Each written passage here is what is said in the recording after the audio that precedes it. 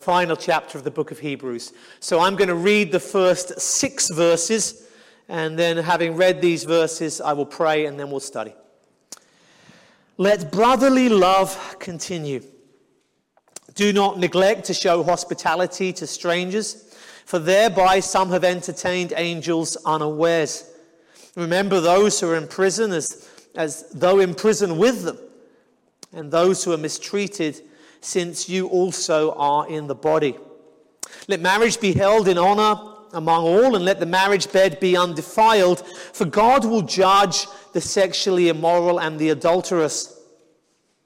Keep your life free from love of money, and be content with what you have, for he has said, I will never leave you nor forsake you. So we can confidently say, the Lord is my helper. I will not fear. What can man do to me? Let's pray. Father, we pray that as we deal with this text this morning, Lord, that you will bless our time. Lord, guide me, enable me to teach through your word accurately, and may your Spirit speak through your word, Lord. May the things we need to hear be said. May the things you don't want to be said remain unsaid. May we see the text, the whole text, and nothing but the text. May our hearts be upon it. May your Spirit within us illuminate it for us. And ultimately, Lord, may he change us. We don't want to see your word and then go away and then forget about it and for it not to impact us. We want to be changed. We want to see your word and to see your Son and to become more like him. So change us by your Spirit, we pray. Help us to love one another more than we currently do. And may you be glorified by this, we pray. Amen. Amen. Okay. Chapter 12. We finished last week. It was Memorial Weekend, and so many were away. If you were away, I encourage you to catch up. The video and audio is all online at the church website. It was a significant passage because it was, as it were, the crescendo of the main argument of the book of Hebrews. Having done his theology, he gets into the practical how we live in light of that. And really, I felt that the end of chapter 12 is pretty much the crescendo of the book. It's not to say that it's finished, and it's certainly not to say, as some scholars will try and tell us, that chapter 13 was some sort of appendix that was added later. Not the case at all. This follows and flows on from chapter 12 quite nicely. So let's look back at chapter 12 briefly and just see our flow. When he's talking about the discipline of God and the effects of that, and therefore picking ourselves up and pushing on, he does talk several times in chapter 12 about the importance of what we do and how that then impacts upon others. If you look back in chapter 12 and verse 15, or let's go to verse 14 actually, strive for peace with everyone. And so there is this need for this peaceful coexistence. And he says in verse 15, see to it that no one fails to obtain the grace of God, and that no root of bitterness springs up and causes trouble, and by it many are defiled. So in that verse 15, there is the importance of church in 2 ways. There's the importance of church insofar as we have to ensure that nobody fails to obtain the grace of God. And we saw contextually that the grace of God there is not referring to people being saved so much as referring to not losing out on the blessings of God because of sin. It's the context from chapter 4. And so it's important that we as a church make sure that nobody here misses out because they're in sin. It's important that no root of bitterness springs up. And that, again, by way of context and intertextuality, we saw at the time that meant that the root of bitterness was something coming up that was going to cause pain and hurt to other people. That somebody in their sin was going to negatively impact other people in the church. And he says, don't let that happen, because many become defiled. There is no such thing in a church as isolated sin. It impacts and affects the whole body. We are a body. So in the context of chapter 12 and us being disciplined by God, being trained by God, this concept of mutual responsibility was very clearly there. And then when chapter 12 came to an end, he said to them, therefore, this is his conclusion from chapter 12. It's his conclusion on the discipline issue. It's his conclusion on the practical how we should live. And it's his conclusion on really the main thrust of the whole book of Hebrews. He says, therefore, let us be grateful for receiving a kingdom that cannot be shaken.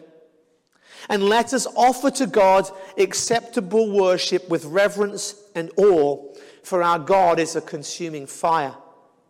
And so, because of the blessings that we have in Christ, because of all that we've seen in Hebrews, because Christ is our great high priest, because he's greater than the angels, he's greater than Moses, because his sacrifice is greater than the animal sacrifices, because the tabernacle in heaven where he sprinkled his blood is greater than the tabernacle that was on earth, because the covenant that he has made, the eternal new covenant, is greater than the old covenant, because everything that we have is heavenly rather than earthly and is vastly superior to what's gone before. Because of that, let's offer to God acceptable worship.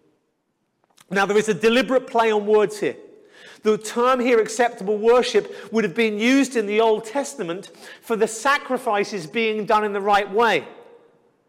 When the sacrifice said to offer an animal without blemish, you couldn't offer an animal with blemish. When a sacrifice had to be offered on a certain day, you couldn't offer it on a different day. When it had to be offered in a certain way, you couldn't offer it in a different way. You had to give sacrifice as God required. Now, one thing that's very clear throughout the book of Hebrews is that the old covenant is now gone, and the old law has gone with it. And the sacrificial system is now past. But nevertheless, he deliberately uses the same phrase to say, you now mustn't, Hebrews, Jewish believers here being addressed who are tempted to return to an old covenant style of worship. You mustn't go back to worshiping that way, but you must worship the way which is acceptable to God now. You've got to worship him in a way that is appropriate. And so that leads us to chapter 13, when we see here a kind of summary, which is a summary in a sense of a general statement of what a Christian life looks like, but at the same time is geared specifically to some of the issues within this congregation, amongst these people. And so we're going to see a whole bunch of stuff here that gives us a picture of what it means to practically live out the Christian life.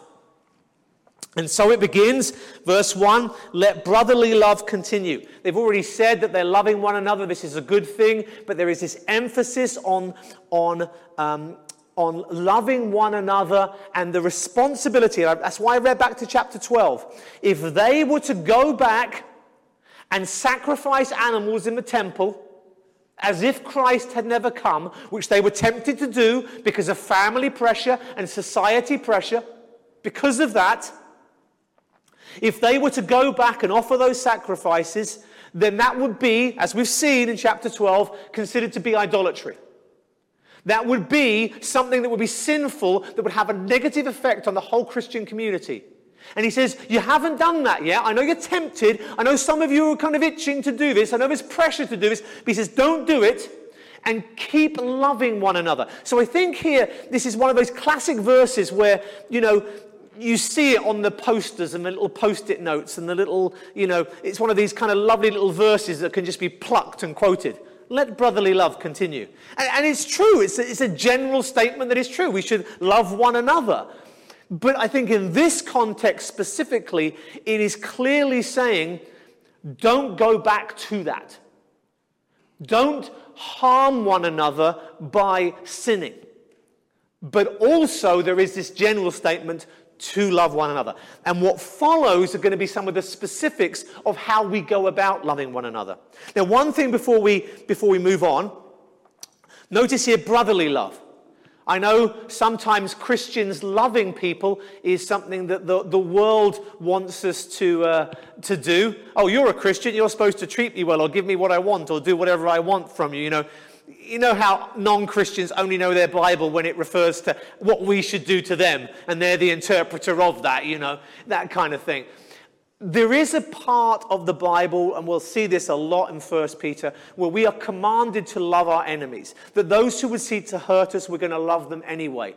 Nevertheless, there is a priority in love. There is a priority in love. Husbands, you have to love your wives more than any other person on the planet. They are number one in all of humanity for you to love. There's no competition in that regard. And in a similar kind of way, we as believers have brotherly love. The word brotherly here incorporates men and women, brotherly and sisterly love, if you want to have it expressed more inclusively, if that helps you. But the idea is that we as Christians have a love one for another that isn't the same that we have for the rest of the world. You will see a story on the news about something happening to somebody that lives in some far distant land, and it's a bit sad, and you flick the channel. But if that same thing happens to somebody in your hometown, you might not know them still, but it feels a bit closer to home because it is quite literally a bit closer to home. But then if that same thing that you've easily able to swipe aside or brush aside or move on and leave behind, when that happens to someone that you know and you love, it's very different. Why? Because you love your family more. And that's how it should be. And church is family. We are one body. And this is not a passage that teaches that in the depth that, say, Paul does in Romans or in Ephesians. But nevertheless, the principle is here and it will be expressed more clearly later. And so there is a responsibility that we have to love one another that goes beyond the responsibilities we have to the world at large. Make sure that we love each other. And by the way, is it a witness to the world when we love them, when they hate us? Yes. But it is a greater witness to the world when we love one another. See how they love each other is the thing that should distinguish us. And, I forgot to announce it in the announcements, but I'll put it in there now.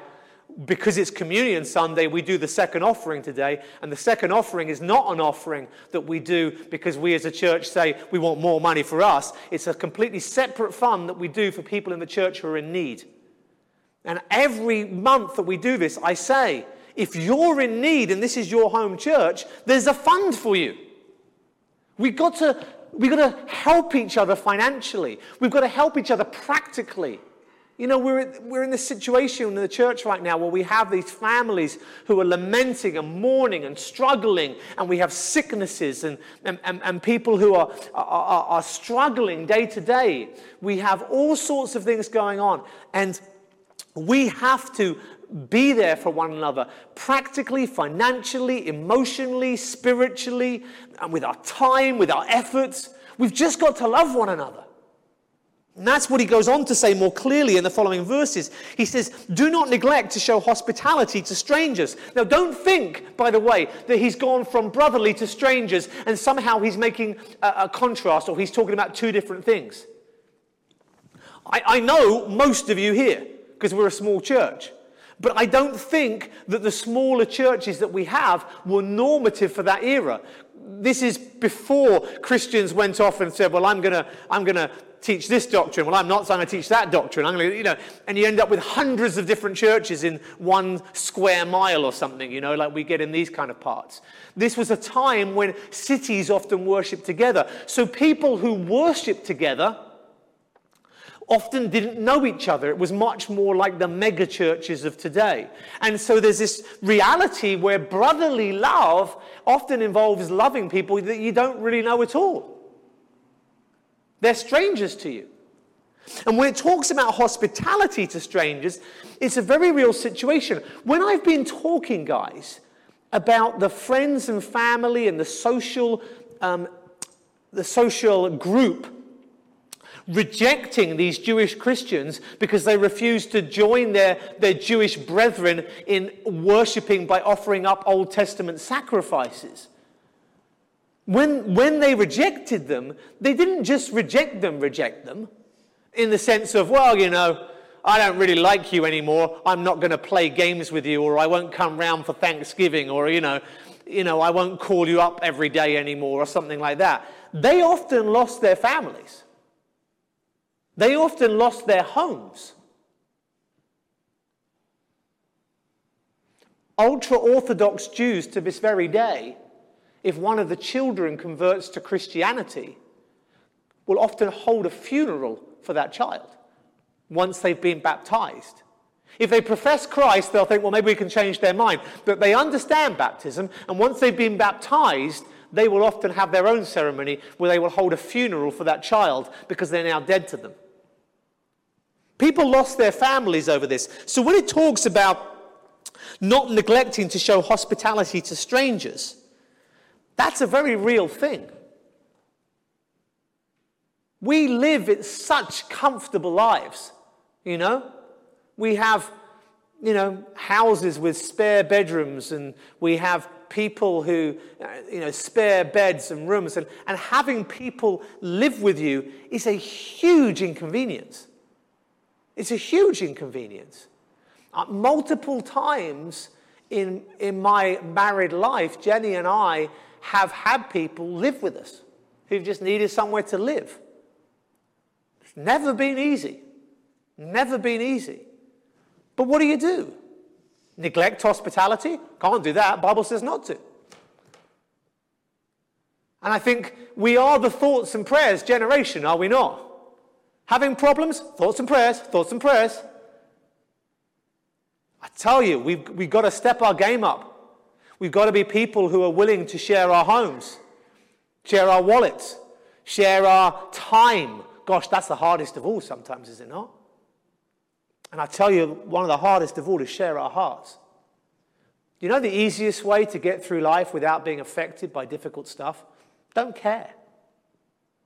Just stop caring. Cut yourself off from people. Don't be close to people. So much easier. Oh my goodness, is life easier when you just don't care about people? So much easier. Highly recommend it. Really good for your mental health. But unfortunately not biblical. We're called to have the kind of relationships that when someone's heart breaks, our heart breaks for them. We're called to have the kind of relationships where when someone's in trouble, we do whatever we can to help them. So don't neglect hospitality. And he says here, and here we kind of lose our flow a little bit because we can't help but be distracted by such a strange statement as, for thereby some have entertained angels unawares. Now, I don't want to spend forever on this, but I can't ignore it. It's the joy of expository preaching. We don't get to ignore the awkward bits, do we? Couple of things for us to observe. What is he saying here? Well, he's saying exactly what he seems to be saying. He's saying that some of you have been hospitable to people, you've housed people, you've looked after people, you've had people into your home, you've fed them, you've clothed them, you've given them meals, you've looked after people, and in doing so, completely unbeknownst to you, you've entertained angels. That's what he's saying. Now, first things first. I've said this many, many times, and I'll say it again now, because here is the clearest example of it. Angels don't have, thank you.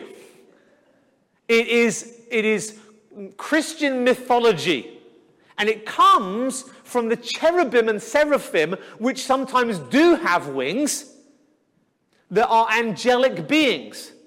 But saying that, well, they're angelic beings, so all angelic beings have wings, is like someone saying, well, I saw a dog and it had 4 legs, so I guess everything that lives on the earth has 4 legs. I mean, that's ridiculous logic. The seraphim are the seraphim, the cherubim are the cherubim, and the angels are the angels, and the archangels are the archangels. And we don't get huge amounts of detail, but we get enough detail to know that the angels don't have wings. When Peter was in the book of Acts, got out from prison, and he came and knocked on the door, they're like, look, open the door and double-taked and said, that can't be Peter, he's in prison. They thought maybe it's his angel.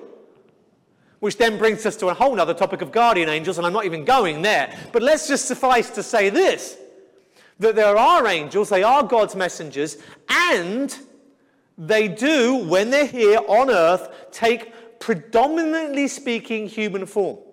Now, because this comes so soon after Hebrews 11. Yes, I know, we taught it probably months ago now. It doesn't seem like very soon. But this was a sermon that was read out in one hit. Okay? So from their perspective, Hebrews 11 was very much just before. And we were going through the story of the patriarchs. I can't help but think that when he mentions this, in his mind is Genesis chapter 18. You don't need to turn there. I'm going to turn there. In Genesis 17, we saw the whole story of Isaac and the prophecy of his birth and his birth and what have you. And we again and again have these phrases, God said to Abraham, God said to Abraham. And I mentioned this at the time, and I often talk about this, that again, we are distracted by Christianese of our modern era. We're distracted by the way that Christians say God said this and God said that in completely unbiblical ways. When God said to Abraham, and Abraham hears something, what actually happened is that God said something. He heard God. Because then in chapter 18 it begins, and the Lord, Yahweh, appeared to Abraham. What does that mean? What does it mean that Yahweh appeared to him? It means he appeared before him. And just in case we aren't sure about that, it then goes to tell us, as he sat at the door of his tent in the heat of the day, he lifted up his eyes and looked, and behold him, 3 men were standing in front of him. 3 men were standing in front of him. And as the text goes on, it becomes very clear that one of those men is in fact Yahweh, God himself, coming before Abraham, and the other 2 are angels who are then dispatched off to Sodom and Gomorrah, where when they get there, they're clearly mistaken as men, which is clearly seen in the appropriate intentions of those of the city, for those who know the story. So these angels appear to be men. Now, at the same time, Abraham sees the men coming, and he bows down and says, "O Lord, if I have found favor in your sight." So in some way, he knew that these just weren't regular men. But then God has spoken to Abraham before and appeared to Abraham before. And so perhaps Abraham knew when he saw this man that this is the Lord. And I certainly believe here, just I should say in passing, that this is the pre-incarnate second person of the Trinity. This is who we know as Jesus Christ, the second person of the Trinity before his incarnation, coming and appearing as a man. And the angels who are there, they take an almost identical form. 3 men. And so they're taking that form. And so the possibility of us hosting angels is clearly biblically possible. It's clearly biblically possible. I can pretty much assure you that the people who stayed with me weren't angels. But that's another story. But it's certainly possible. And I think that the link here with Genesis 18, for our intertextuality here, the link here is simply this, that he's talking about you need to be faithful. Do you think that the saints of old offered sacrifices, so you have to offer sacrifices? No, what is the common thread amongst them is that they were faithful. That's Hebrews chapter 11. And so Abraham in his faithfulness was trying to give service to God, and in doing so was hospitable to the 3 men when they came. And therefore, you need to be hospitable to the 3 men that might come to you, or the 2 men, or the 1 man, the 1 woman, or whoever it comes into your path. You need to be hospitable. Now, some people at this point tone this passage down a bit. And the reason they do that is actually quite legitimate. The word angels here literally means messengers. Angels are God's messengers.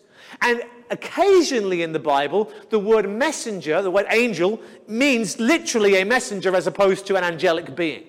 The word can mean both. And so some people here will say that God sends people to you. They're essentially his messengers, his representatives, and that you need to be hospitable to them. I think there's a deliberate play on words here.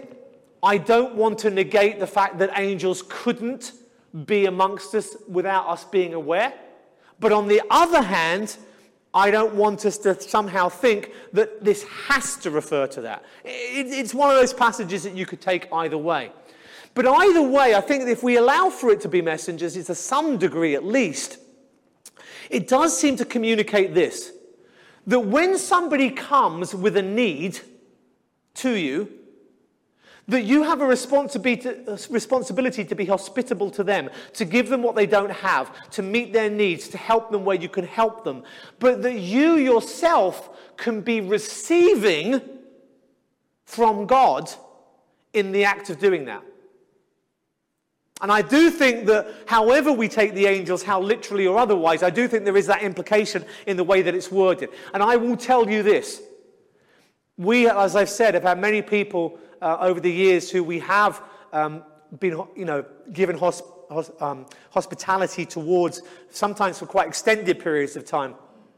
And as I've said, I can guarantee you that none of them were literally angels, because they weren't holy and without blemish. So they were definitely not literally angels.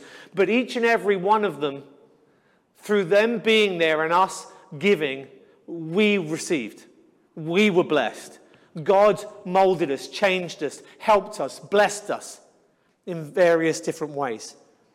I think that as we come into this whole passage talking about service and offering worship to God and serving God, that we need to understand the principle, which is that what we give gets pressed down and given back. We receive back more when we give. And I know that the TV evangelists abuse those kind of verses and say, give me all your money and you'll be rich, and all that kind of nonsense. And of course, you guys know I reject that heresy. But at the same time, there is a principle there that is true, which is that if we hold back to hold on to what we have, we lose out. And if we freely give, then we're able to freely receive. And there's a good principle at work there, which I think is seen in this text. Now, verse 3 takes it a step further. He says, remember those who are in prison as though in prison with them, and those who are mistreated, since you are also in the body. When he says remember those who are in prison, it doesn't mean, where's so-and-so? Oh yeah, they're in prison still, I remember. It's very clear what it means here. Remember those who are in prison as if you were in prison. If you were there, what would you want? If you were in prison, and again, this is just like with the hospitality verse before it, this is the crushing reality of the situation of the book that we've been looking at for this last year. That these people weren't just like, oh, it would be easier for me if I sacrifice, in the temple. This is people who are losing their jobs. This is people who are being prosecuted. This is people who are losing their homes, losing their families. There's real cost here for these people. And for those whose stand means that they end up in prison, he says, remember them as if you were in prison too. And I love how it's partnered, it's paralleled with the second half of the verse.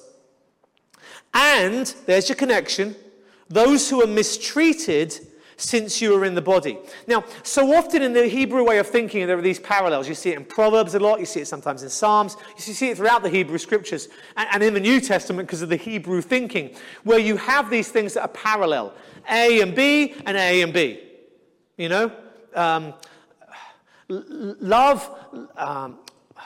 Love your wife, be affectionate to your betrothed. It's kind of like synonymous, A and B, but said in different ways. And it's that kind of parallelism that's being done here. So you've got those who are in prison, and you're going to love those people, you're going to think about them, you're going to consider them as if you too were in prison. And the parallel here is those who are mistreated. And so the A and the A are very clear to see. People who are in prison are suffering, and people who are being mistreated are suffering as well. Correct? So we're to have compassion and empathy, I think is a better word, on those who are suffering in these various ways. But look at the second half. The parallel with as though you're in prison is since you are in the body. If Paul says in Romans, he says, look, the hand can't say to the foot, oh, you don't matter. Oh, my foot's got gangrene. Not to worry about it. I'm fine. My hand's all good. The body is connected and everything works together and everything affects one another. And so the reality is that when someone is mistreated, you're being mistreated. Come on, you know how it is. If you're a parent and your kid comes home from school and they says, I'm being bullied, and they got a huge black eye, you're not going to say, oh, well, whatever. You're going to go, who's done that to my son, to my daughter, to my child? Who would, you feel like you've been abused. Why? Because the love that you have with your child is so deep. The connection is so strong that a wound to them is a wound to you. Look around this church. Think about the people who are here. Think about the people who call this church home that you know because you see them week to week. Do you care for them that strongly? Does your heart break when their hearts break? Because I'll be honest with you, it doesn't come naturally to any of us. It doesn't come naturally to any of us because we share something in common, a sinful, selfish heart. It doesn't come natural. And when things don't come naturally to you, what do you have to do? Say, that's not my gift and leave it? You've got to work at it. You've got to train yourself.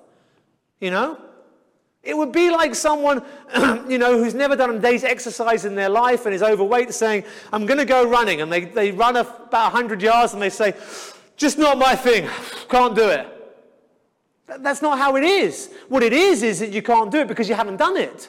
So you need to train so you can do it. And you keep repeating and you keep going. And you know what? If we're not good at loving, what do we have to do? We have to train ourselves to love. Because while you may have the option to not run, to not do this particular skill, or not train yourself to do that particular exercise, we do not have a choice here. We are commanded to love as Christ has loved us. And so we need to train ourselves to love. And we are a body. And I don't want anybody, when they hear someone suffering in the church and it doesn't really impact them, I don't want you to feel guilty. But I want you to recognize that's not how it should be. And I want you to ask yourself what you can do to change that. You see, if you come to church and you see someone and say, hello, how are you? What's your name? What do you do for a living? Oh, that's nice. And then the next time you see them, you say, oh, hi, so-and-so. Then your growth of love is astonishingly slow. Real slow. Like treacle.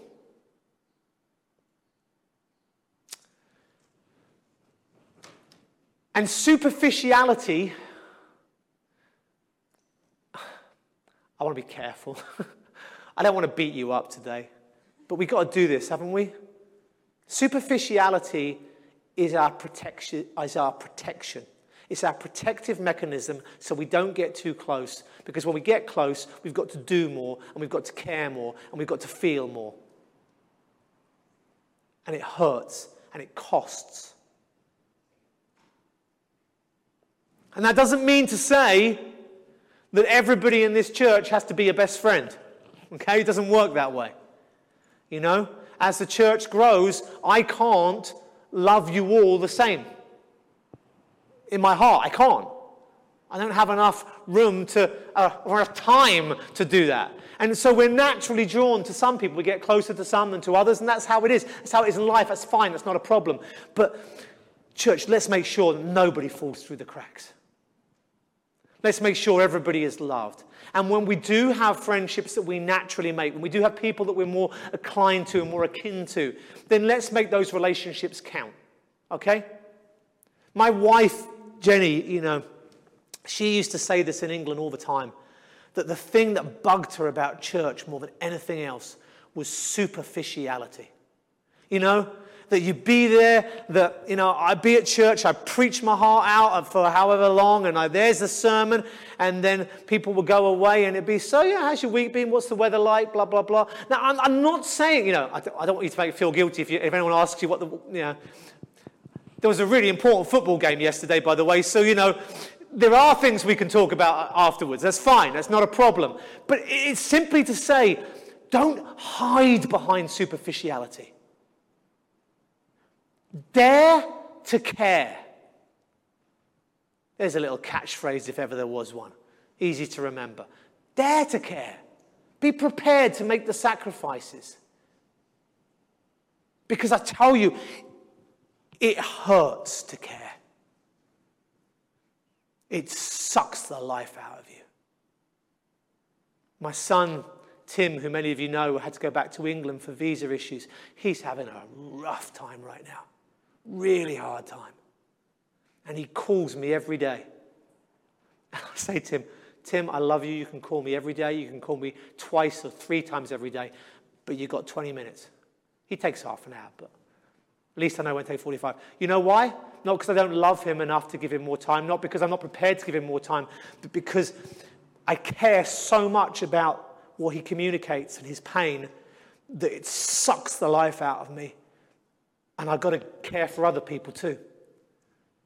Caring is horrible. It's really horrible. It's just, and it is the way of our, and it's unspoken, folks. It's unspoken. It's not said, but it's true. And we live in this superficial society. And I tell you, if there's ever a city in the world that excels at superficiality, it's Los Angeles, I tell you, isn't it? We are a transient place. We are a city of images and sort of representation and display and look at this and look at that. And actual solid love and care and deep relationship that goes beyond liking an Instagram post and thumbs up on a Facebook status. It's not there. It's not with us. And let me be really, really frank. Right now in this church, we've got Brian and Neva, whose son has just passed away. We've got Mark, who may not recover from cancer and who hasn't eaten anything for months. We've got my wife hasn't done worship in the church for weeks because her chronic, from over a month because her chronic fatigue is so bad that she can barely function. We've got Dorothea, who's not been here for over a month because of her lung infection and all else that she struggles with. We pray for Carla, who's still struggling to recover, and we've got I'm going to forget people in the midst of all this, Margie and her high blood pressure, and we've got all of these people in the church who are suffering. And I know that there are people who are struggling in their relationships and have loved ones who are suffering and struggling. And you know what? It's just so easy to let it pass you by. It's so easy just to, oh yeah, I've got to pray. Lord, I just pray for this person. Now you can pray for you and you can tick it and you can.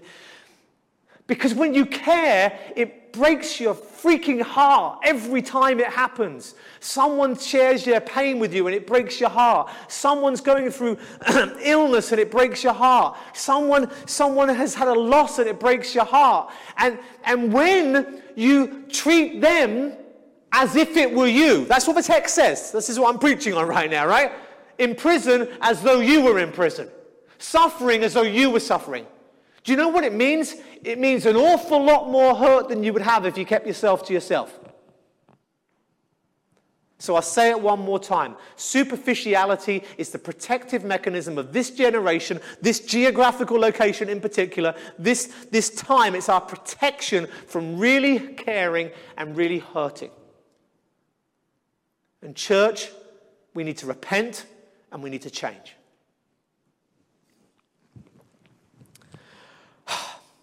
It's not going to get any easier if you look at verse 4, by the way.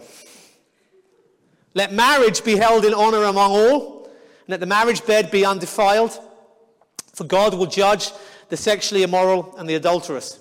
You see, he's talking here about basic Christian living, and right here in the midst of it is marriage. You know, people say, well, why do Christians make such a big deal about marriage and sex and things like that. Well, he's summing up the basics of what it means. He says, look, you can't go off and sacrifice animals anymore, but you've got to still serve God, and you've got to worship God. What does that look like? Well, what does it look like is loving people, caring for people, and spinning off from that, caring for that one in particular. And I want you to see that connection. This is not staccato. Is that the right musical term? Someone who's musical, give me a nod. Like boom, boom, boom, boom, boom. Yeah, okay, thank you. So this is not staccato where it's like this and then pause and this and then pause and this. These are all connected. The brotherly love is about us being one body, and us caring. And he's just said, the last expression is in the body. We as a church are a body. Where else do we have the expression one body in Christian analogies? Marriage. So it follows quite naturally. And here's the thinking, I think, here's the flow of the passage. If interrelationships within the church matter, then marriage has to matter most of all. It has to. Because it is the ultimate relationship that supersedes all other relationships. And it's pointless loving everybody in the church if you're neglecting your spouse. Because they come first. That's how it works. And so when it says, let marriage be held in honor among all means all. If you are single and unmarried, if you are young and you've never been married, if maybe you're never going to be married, if you used to be married and you're now no longer married, then you have to hold marriage in honor as well. People say, why is it that it's so important to Christians about, why can't you accept same-sex marriage? Why is this such a big issue to you and what have you? Let me tell you very, very clearly why. Ephesians 5 verse 32. Paul says that marriage is a profound mystery because it speaks of Christ and the church. Okay? In other words, the husband and wife represent Christ and the church. When Adam had Eve pulled from his side, literally, and he became one with Eve, that first marriage, that was a picture of the relationship between Christ and the church. But they never knew it. And as marriage developed, and as God's covenant relationship with his people developed, they understood that the old covenant was the representation of the relationship between God and Israel. Israel was the wife of Yahweh. But the ultimate expression of marriage wasn't seen. That's what a mystery means. Something that was previously hidden that's now being revealed. And so Paul says, only now, post-cross, in New Covenant times, do we fully understand the extent of marriage. That marriage represents the relationship between what? Christ and the church. So very obviously, if you have man and man, Christ and Christ, you've now misrepresented the gospel. Marriage is a representation of the gospel. That's why it's a big issue to us. And by the way, that's why we do get het up about the so-called same-sex marriage, but it's why we should get het up about divorce and we don't. And I tell you what, the church has dropped the ball on this one so badly. I'm so ashamed of the evangelical church. We have done a terrible job here. If the new covenant relationship between Christ and the church is what marriage represents, will Christ ever leave us? Is that covenant ever broken? Is there any way for that agreement to ever end? Is it ever going to be negated? Is there any exit clause or strategy? None, never, ever, ever, ever. Romans 8, if you need a reference for that. Those he predestined, he called. Those he calls, he justifies. Those he justifies, he glorifies. Unbreakable chain of redemption. Never, ever is that going to be broken. And so marriage is this holy thing, because above every other relationship in the body, and look how important relationships are. I'm here preaching my heart to say to love each other and hurt with each other and care for each other. And now I'm saying pull back from that, because remember, there's one relationship that matters more than all. So if you're not married, it matters. It matters because you have to uphold marriage by recognizing what marriage is. And though you may not be married, you need to love people who are married. You need to allow for people who are married, and you need to fight for people who are married. This is why people get married publicly. It's not so they can get photos on their Instagram account. The reason they get married publicly is because there is something that's happening, and God is a witness, and those of us who go are a witness.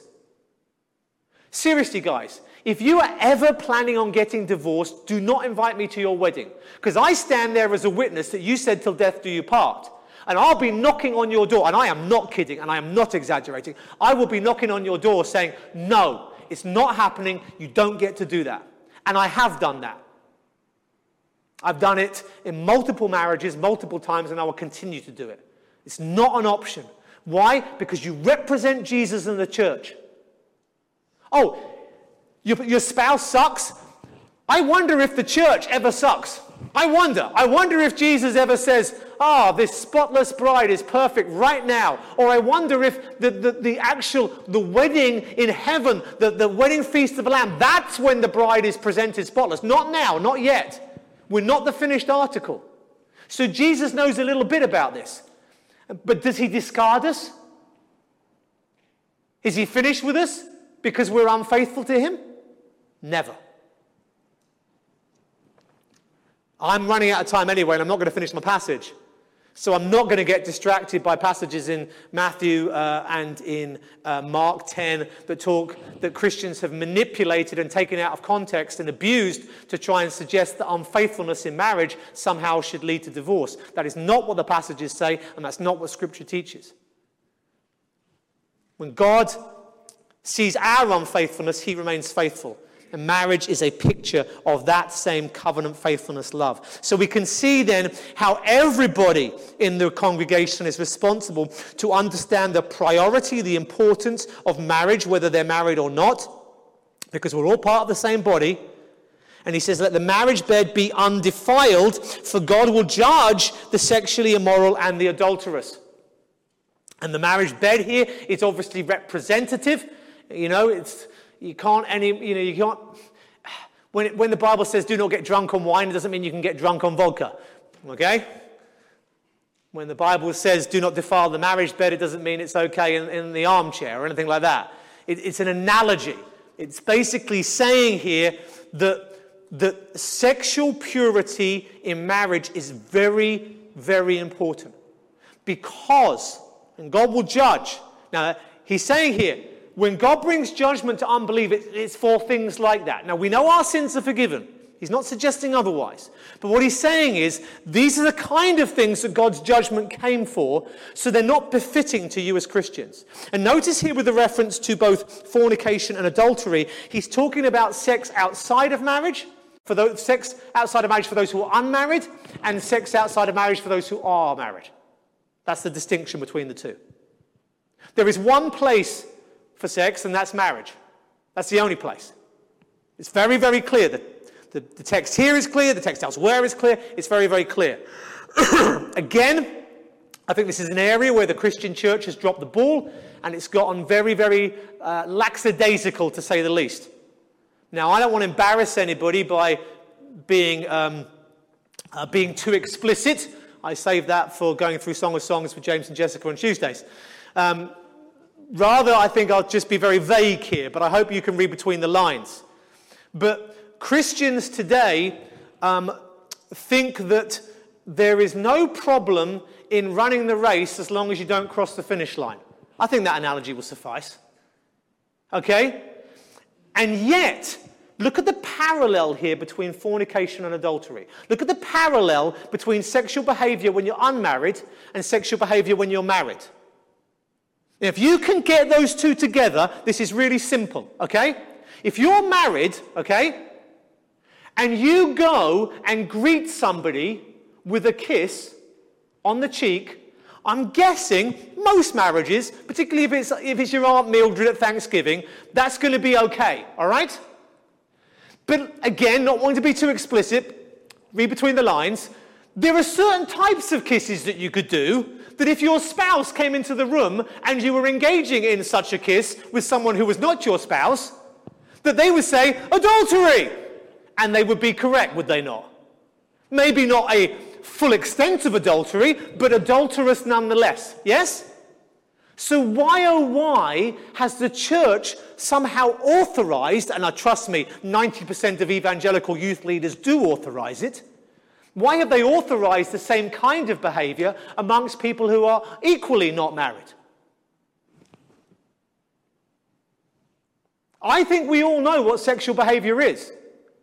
Because I think if you were married and you saw your spouse doing something with somebody else, you'd be very, very clear on what divides sexual behavior from non-sexual behavior, would you not? I think you would. So why, when it comes to people who are unmarried, is this a complicated issue? The answer is that it isn't, but it's an area where we succumb to our culture and we allow our culture to educate us rather than the Scriptures. I will leave it at that and let the Holy Spirit do the rest of the work. Finally, I'm going to do first half of verse 5. It's Communion Sunday and I'm over time. So, no, in fact, you know what, I won't. I'm over time and it is Communion Sunday. So I need to pick up. I very cleverly got Arlene to read Psalm 118 because he quotes it in verse 6. So whoever's reading next week will be reading Psalm 118 again. It's a great psalm and it's worth hearing twice. But we will have to leave it there. I'm out of time. I do apologize. I got a little excited and carried away in places. But this is the joy of expository preaching. We're back next week and we pick up where we left off. But let us simply end with this. Let's not lose the gist and the flow of the passage. Relationships are important. Your marriage relationship's important. The marriage relationship for us all is important. And relationships one amongst another are important. We are a body, we're united, we are one, and we must stick together. And that oneness will be seen now together as we take communion together. Let's pray. Father, we thank you for your word. We thank you for your goodness to us through your word. And Lord, we pray that you would bless our time of communion together. And Lord, may we focus this morning on the oneness that we have as we share, not alone, not by ourselves, but as we take it together. Amen. Amen. If the deacons would come forward to distribute the bread. If you're not a regular here, anyone who loves Christ, anyone who is saved, is welcome to take communion with us. If there's any sin or unforgiveness in particular in your heart that you're aware of right now, maybe the sermon brought a bit up for you. It'd be good for you just to confess in your heart right now before we take communion. So I encourage you to do that while I'm speaking. We normally would take a bit more time. I'm going to be quick today because I have gone over, and I know that as much as we've got to treasure this feast that we have together, we must also love those who are doing children's ministry. So if you gents would pass the bread out. The bread, as you well know, has been broken. It represents the body of Jesus Christ. We have unleavened bread here. Yeast, which makes bread rise in the Bible, is representative of sin. As we see in Hebrews, a little bit of sin spreads through the body. A little bit of sin spreads through the body. Christ was without sin. And he came and he died in his sinless body that we might live. I am very aware right now that we as a church are going through many trials. I'm very aware that I, this morning, as I've preached to you, have encouraged you to hurt more as others go through trials, to hurt with them. And it's a hard thing to do because it involves humbling ourselves. It involves understanding that our life and our comfort and our pleasure is not the most important thing.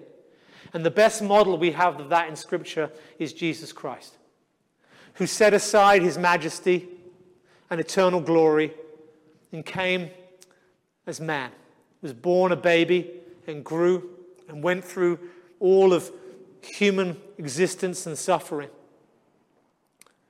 And the extent of that humbling, the extent of what he left and what he had, to go from being all-knowing to having to learn who he was, to go from being all-powerful to suckling at a mother's breast. The sacrifice of Christ in the incarnation was was astonishing, and it was ultimately completed in his death on the cross.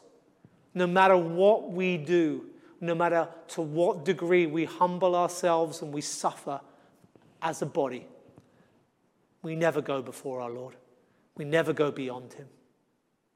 He gave his body for us. He humbled himself for us that we might follow in his footsteps. Let's take his body together.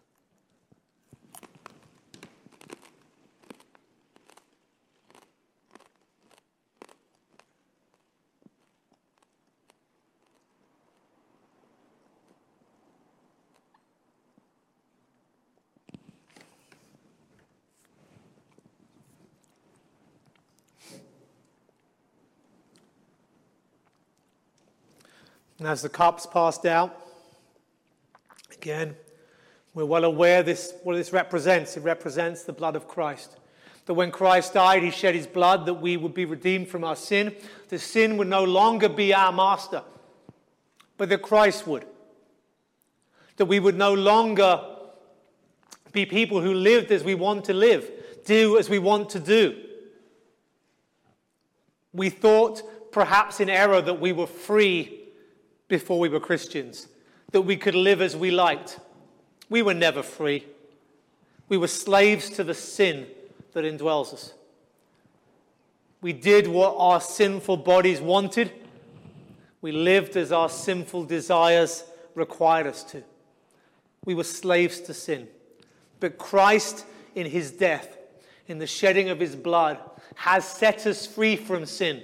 Not just that we could be with him in heaven for eternity, though we praise God for that, but has set us free from the power of sin, that we might choose to live lives that are reasonable acts of service before him, that are acts of worship before him, that we might put aside our desires and our wants, and we might be true disciples of Jesus Christ.